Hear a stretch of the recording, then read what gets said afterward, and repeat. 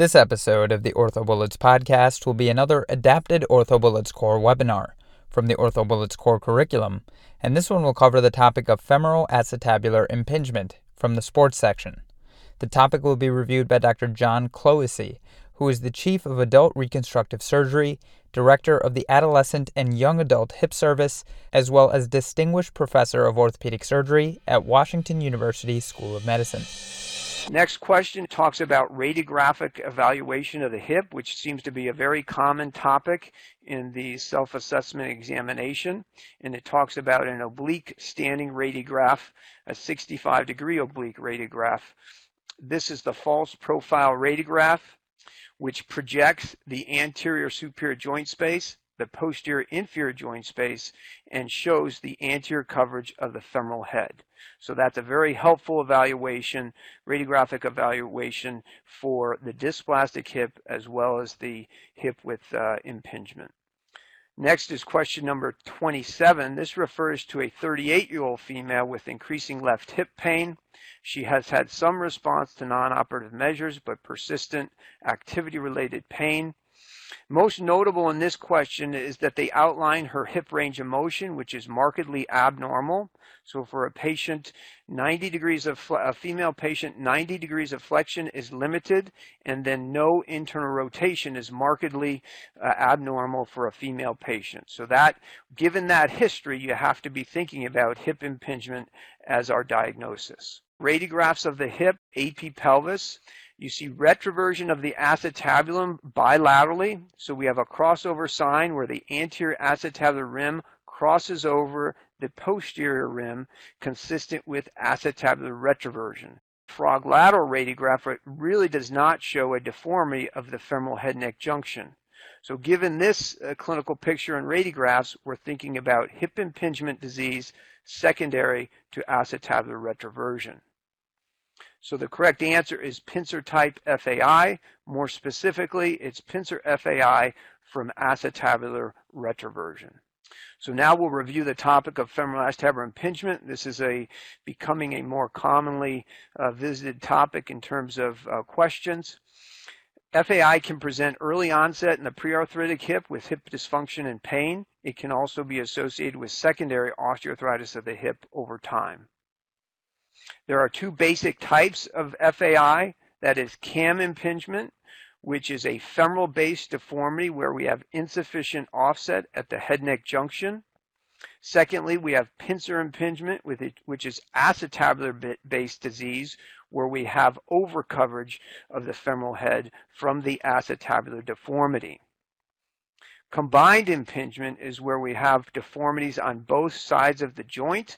We have acetabular overcoverage combined with femoral head-neck offset deformity, creating a mixed or combined impingement picture.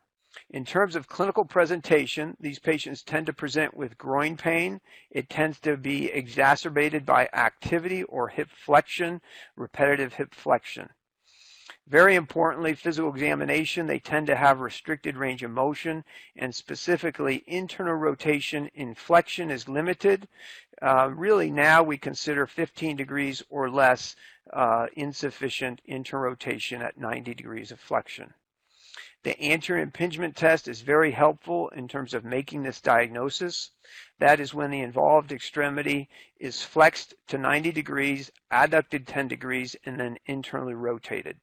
In the setting of hip impingement, most commonly restricted internal rotation is noted, and it reproduces the patient's groin pain. In terms of imaging, we want radiographs to give us a comprehensive look at the hip in both the AP and the lateral planes.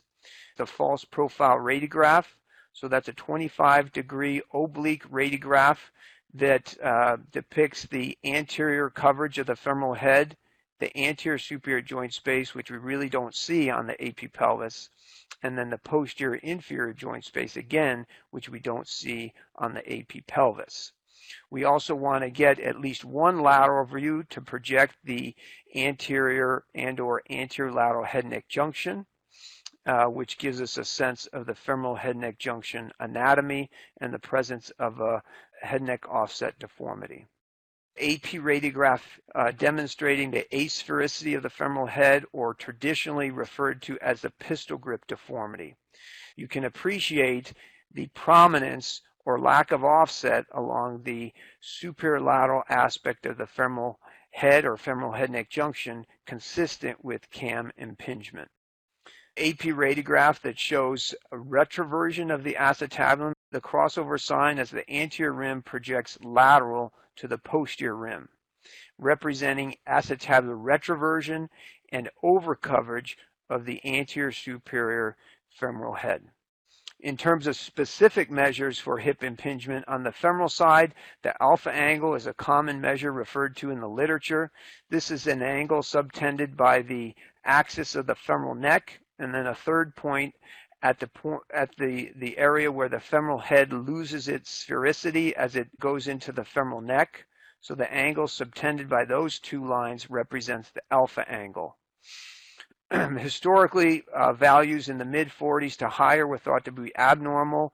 More recently, values in the low 50s to mid-50s and above are thought to be abnormal and potentially consistent with femoral-sided impingement. The head-neck offset ratio is another specific measure of the femoral head-neck anatomy.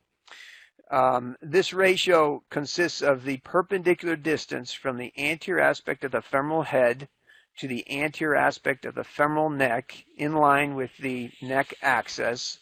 So that distance divided by the diameter of the femoral head is the head-neck offset ratio.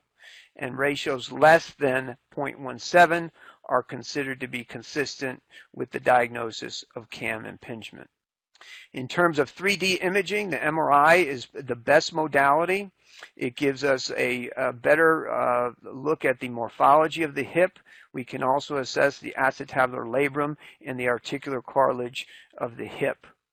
CT scan is most commonly used for more complex deformities and preoperative surgical planning. The MR also rules out other diagnoses about the hip that may be associated with FAI morphology. In terms of treatment, again, we have non-operative measures, basically activity restriction, anti-inflammatory medicines, physical therapy, which should focus on strengthening, not range of motion.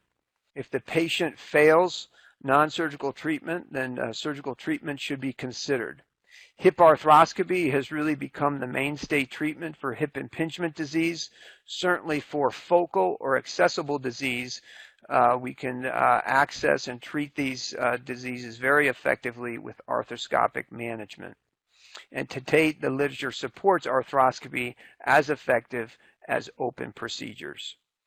Open procedures today are more commonly used for more complex non-focal FAI disease patterns.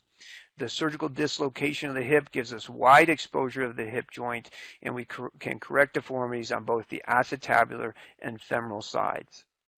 The periacetabular osteotomy has a specific indication in hip impingement surgery. This is for the treatment of major acetabular retroversion. So the periacetabular osteotomy can be used to antevert the acetabulum in the setting of major acetabular retroversion.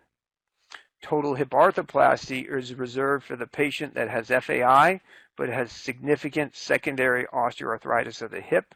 This is most commonly seen in patients as they get into their 50s or over 60 years of age.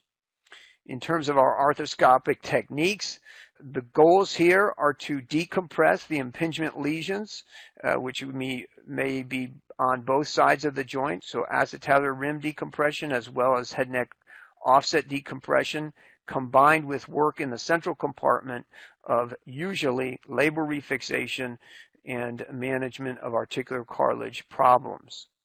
In terms of open treatment, a limited anterior approach is one option for focal hip impingement disease. That gives good access to the joint in the anterolateral aspect of the femoral head neck junction.